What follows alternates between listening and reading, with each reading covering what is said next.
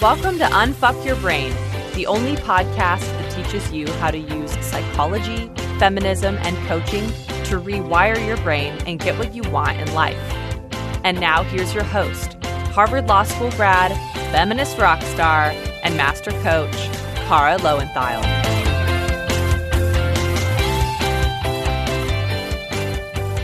Hello, my chickens. How are you? I am really excited to talk about this topic today because it's something that comes up a lot, both in the clutch and in the kind of feminist empowerment world at large. And, I have been doing a lot of topics that have some relationship to the current global situation, the pandemic, but, obviously life goes on both now and in the future. And so that those are not the only things that we need to talk about. And especially in a time when people are having a lot of thoughts about money and finances in relationship to the outside world, I really wanted to talk about this issue of your financial value and worth and how you think about those things. And it's one of the places, I think, the way that most of us try to think in what we believe is an empowering way actually backfires and is super disempowering when you really start paying attention. One of the things I work with my students on the clutch a lot is not just coming up with thoughts that sound good or look good on paper, but it's think about dating. We've all, I think, had the experience of meeting someone who sounds good on paper. It sounds like we should be compatible or that we would like them, or even their photos look good if it's online dating, but then you meet them and right? You don't feel anything. Now that's because of your thoughts, but same deal, right? With thought work, sometimes we come up with new thoughts that we think sound good. It's what we think would be the right answer to a better thought or what we wish we believed or whatever.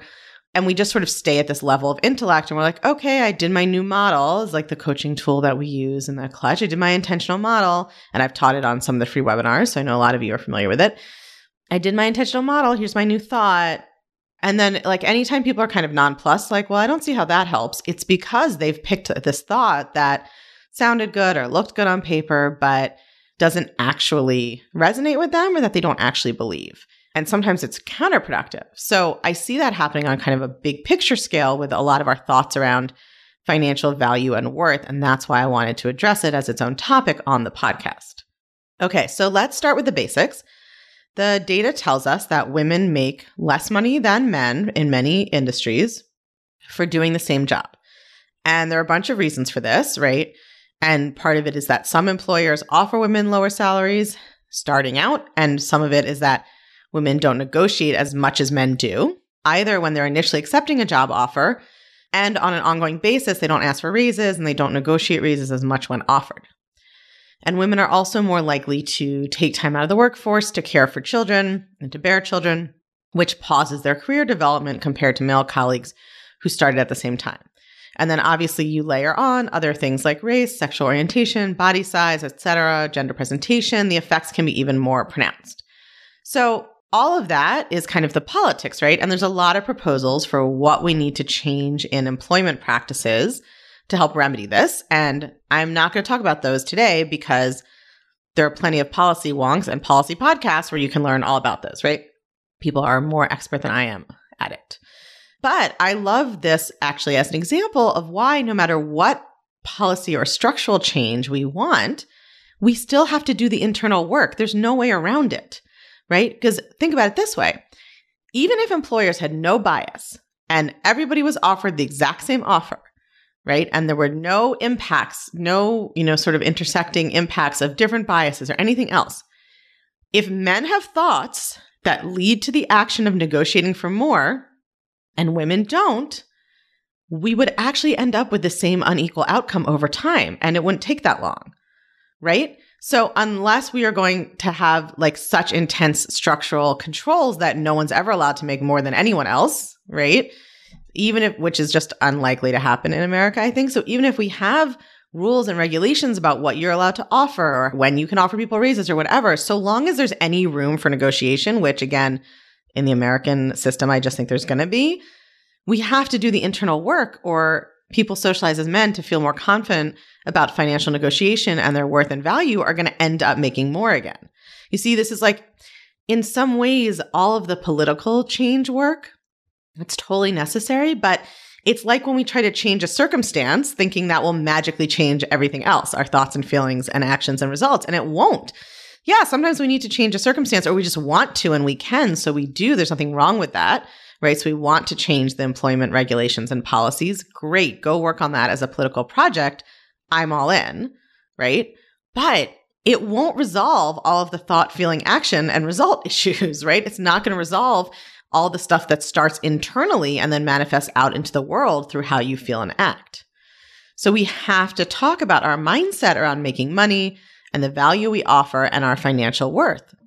And this is true whether you work for someone else in a very like office traditional salary situation, whether you're an entrepreneur, right, who has to pitch and get clients, those are negotiations.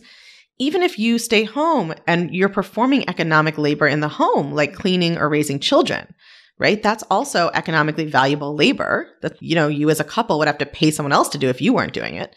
So you have to clean up your thinking about your work and its value in order to negotiate for yourself effectively, whether that's a boss or a potential client or even a partner or a prospective partner. I'm obviously not the only empowerment expert to notice this, right? And that's why the advice we most often hear is that women need to become comfortable with charging what they're worth, right? That's what we hear a lot. Charge what you're worth, right? We are told that what we charge or how we negotiate needs to reflect our value, right? The premise is that the problem is that women underestimate our value. Now, I think that part's right. But then the solution that's given is so you just need to appreciate and charge your value. That's where I think this goes wrong. Because the problem with this advice is that most of us, especially women, do not know how to distinguish economic and moral value and worth in our minds.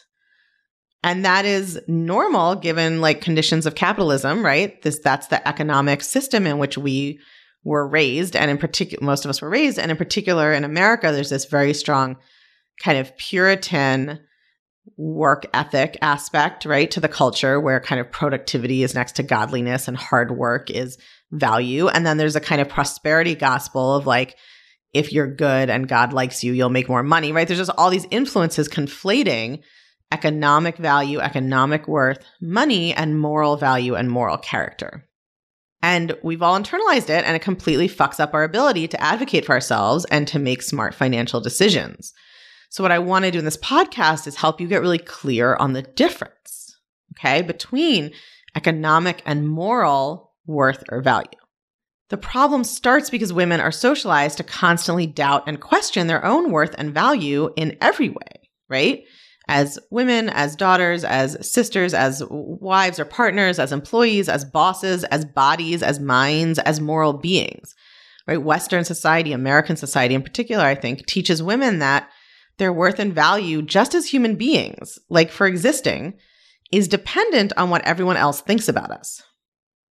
We are not taught that women have inherent value just for existing, right? The way we're taught that men do. Now, this isn't taught explicitly. This is why it's tricky, right? Hopefully no one took you aside and said, hey, FYI, since you're a woman, you're not as valuable as a man. Although in some families that may happen, right? In some different traditions that may happen. But we all absorb the message either way over time in a variety of contexts. So women grow up without a stable and confident sense of their own worth and value. And again, obviously not all women and not only women, but we're talking about general social trends. Women are socialized to believe that our value depends on other people's evaluation of us. And just think about it, right? There's a difference between being taught you have value for existing, which is what men are implicitly taught, and women are implicitly taught your value and worth depends on what other people think about you, right? We're taught that how our body looks to other people, especially men, matters more than how it feels to us to live in it or what we need to do to maintain it, right? We're taught that making other people happy is more important than making ourselves happy, right? You don't hear as many men saying, I just feel guilty for taking time for myself or for prioritizing my own needs or for doing what I want to do. You hear women say that all the time, right? We're taught that it's morally wrong to prioritize our own happiness. And we're taught that the most important thing is that other people like us and approve of us. Women are not encouraged or taught to create a self-sufficient sense of their own worth and value, right? Instead, we are taught to constantly be trying to prove and improve our worth and value by getting certain kinds of feedback from other people, especially men and authority figures. So this is how we end up so reliant on external validation. It's not because we have a weak character, right? It's because we've been raised from a young age to care more about external validation than our internal experience. So that's not financial specific, but that's our starting point. So when we go into salary negotiations or pitching a new client or a financial conversation with our partner, we're starting from a place where we doubt our own value and worth on an existential moral level. And we're predisposed to base our sense of worth and value on how other people respond to us and how they evaluate us, especially if they are men or if they are in positions of authority over us. So let's say you want to negotiate for a raise, you want to pitch a big client, you want to have a conversation about assets sharing with your spouse, whatever it is. You feel anxious about it. You're afraid that the person you're talking to is going to reject you or judge you or not give you what you want, right? They're going to deem you like unworthy of what you want. And you worry that that's right, that you don't deserve it because you're not perfect. And then when you go Google for advice, you mostly get advice to know your worth and demand your value. And that's terrible advice for you. Because when you are in the mental state that most women are in, who don't know about managing their minds, you already doubt your own moral worth and value. And so when you read that advice, that's what you take it to mean, right? You think that your salary negotiation is about your boss recognizing your worth as a human being. And you think that your pricing structure for a freelance client is now tied to your value as a person. Now, I'm not saying you consciously think this, but unconsciously, that's the connection you've made. And that is a terrible way to think about financial negotiations because it immediately plunges you into so much emotional drama. It's tapping into your fears about the worth and value of your literal existence, right? These are fears that society has been inculcating in you for your whole life. And so now suddenly, whether you get a 3% raise or a 7% raise, has the emotional charge for you of someone deciding whether you're a good enough person to be considered worthy to exist. So it's not surprising that the emotions can run so high for women around these kinds of conversations and negotiations. And that's why the advice to know your value and charge your worth is so counterproductive, because it's not making this crucial distinction. Your economic value is not your moral value. As a human, you don't have an economic value. Not you as a person. Your work, your labor, the results you can produce through your actions in the world, those have an economic value, which just means there's an amount of money other people will pay for them. Okay? Again, like it's so hard for us to tease these things apart. Even when I say economic value, people hear that to mean like how important or good or worthwhile something is. No. Economic value just literally means how much is someone else willing to pay for this right now. Has nothing to do with any sort of moral or aesthetic or personal or experiential worth or value. You as a human have inherent value and worth just for existing. You're worthwhile because you exist. Now, I can't prove that objectively true. It's just a thought, but I think it's a great thought. We certainly can't prove the opposite, right? It's a thought I think on purpose. I highly recommend that you think it also. When you are negotiating a salary or pitching a client or talking to your partner about how you divvy up their income if you're raising the kids at home instead of working outside the home, you have to understand the difference, or you're going to experience so much unnecessary suffering, and you're not going to get the results you want because you won't be able to think clearly.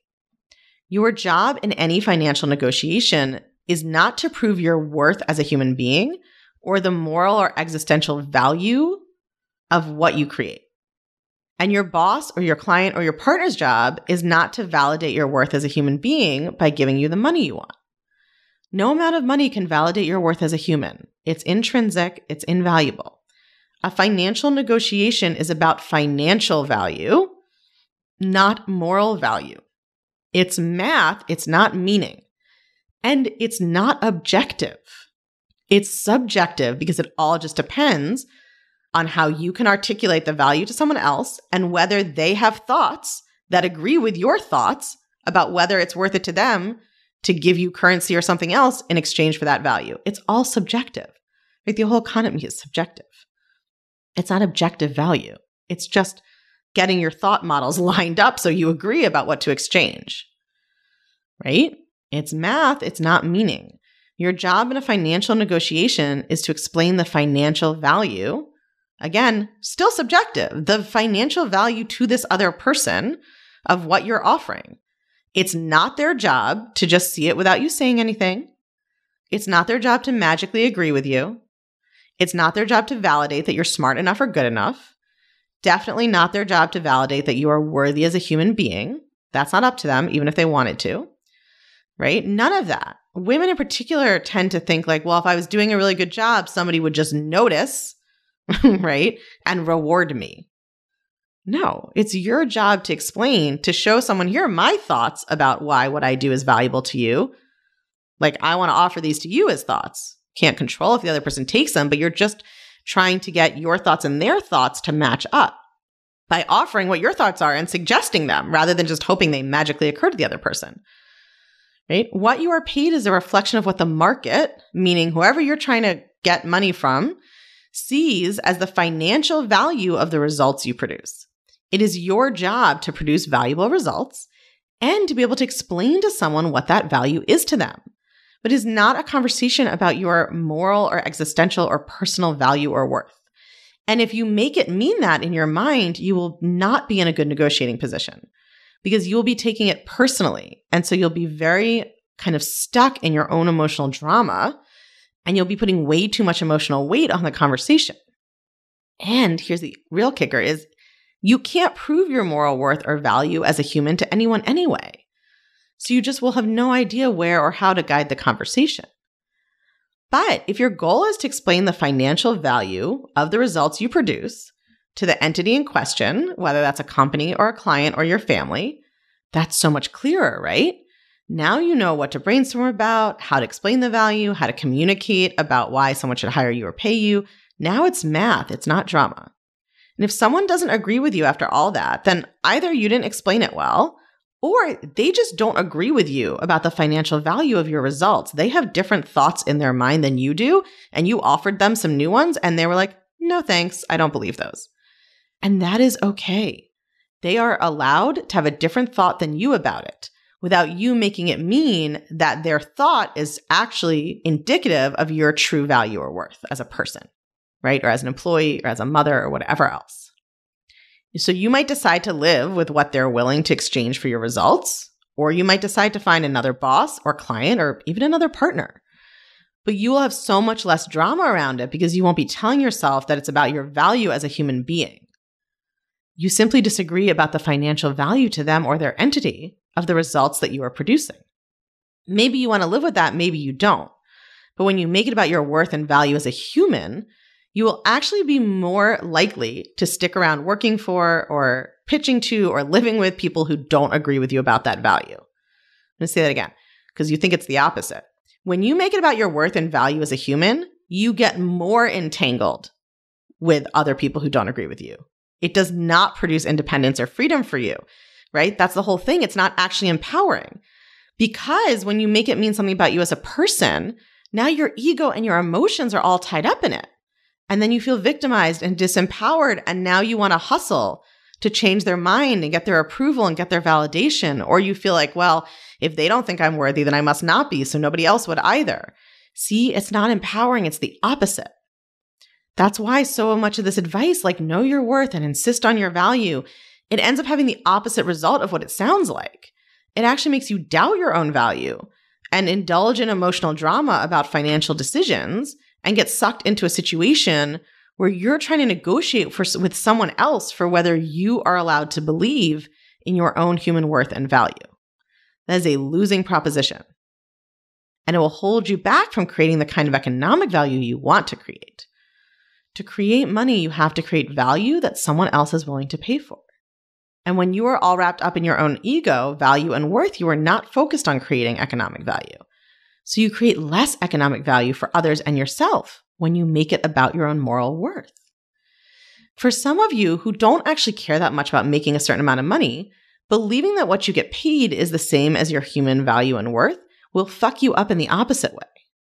Because then you'll feel conflicted or guilty or bad about making less money because you're conflating a choice to do something with lower economic value right now, right, with some kind of moral value or worth. Let me say that again. Some of us want to make more money, and thinking this way, conflating these kinds of worth, is getting in the way of us making money. Some of us actually don't care about making that much money, right? We care more about producing other kinds of value. Like I personally like making money, but my biggest goal, right, is to create kind of intellectual or spiritual or emotional value and freedom for people. Some people want to create artistic value that maybe right now, people don't necessarily want to pay millions of dollars for, and that's fine. When you conflate your moral and economic worth, it hurts you in both directions. You make less money than you could if you're someone who wants to make more. And people who actually might be fine not making much more money, who are okay with the amount of money they make, end up feeling like they should or need to make more because they've got it wrapped up with their value, right? If they were firm in their moral and human value, they actually might not care about making more money because they were producing some other kind of value they care about more that's not necessarily economically rewarded right now, right? And they might be fine with that. But when they conflate the money they're making with their human and moral value, now all of a sudden they have this like drive or compulsion to try to make more, or to feel bad about not making more. That really has nothing to do with their thoughts about money. It's actually because they're conflating it with their human worth.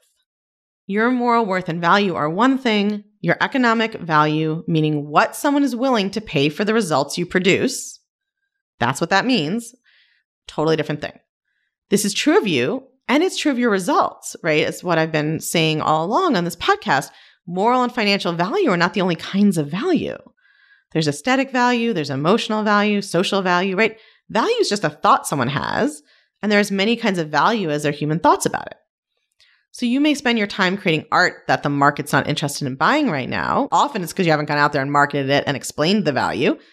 But even so, that doesn't mean your art doesn't have value. It means it currently doesn't have economic value right this minute. You might be able to increase that value by selling it better, but you also might not care that it doesn't have economic value, right? And that's okay too. The point isn't that everybody needs to make more money. The point is everyone needs to separate economic financial value from their moral value so that they can make clear thinking decisions about what kind of value they care about and how to go about creating it. Plenty of things we cannot buy and sell legally have value, right? Or they just practically can't. Love, intimacy, kidneys, they have value, they have worth, even though we can't put a price on them and exchange currency for them. The same is true for you. When you are truly able to separate economic worth and value from all the other kinds, that's when you can feel secure in your own moral value and worth. And that's when you can make aligned decisions for yourself about what kind of value you want to create in the world for yourself and others, right? When you separate these things, then you can see clearly, and that is the whole goal. All right, my chickens, do some deep diving into this work. If you're in the clutch, I really encourage you to come post in the Facebook group about this, because I can guarantee that most of you have this conflation, and it's going to be really illuminating for you to work through it and get some coaching. All right, I'll talk to you all next week. If you're loving what you're learning in the podcast, you have got to come check out The Clutch. The Clutch is my feminist coaching community for all things unfuck your brain. It's where you can get individual help applying all these concepts I teach to your own life and learning how to do thought work to blow your own mind. It's where you can learn new coaching tools not shared on the podcast that will change your life even more. It's where you can hang out and connect over all things thought work with other podcast chickens just like you and me. It's my favorite place on earth, and it will change everything. I guarantee it. Come join us at www.unfuckyourbrain.com/The Clutch. Or you can just text your email address to 347-934-8861. If you text your email address to that number, we'll text you right back with a link to check out everything you need to know about The Clutch. 347-934-8861. Or again, just go online to www.unfuckyourbrain.com/The Clutch. I cannot wait to see you there.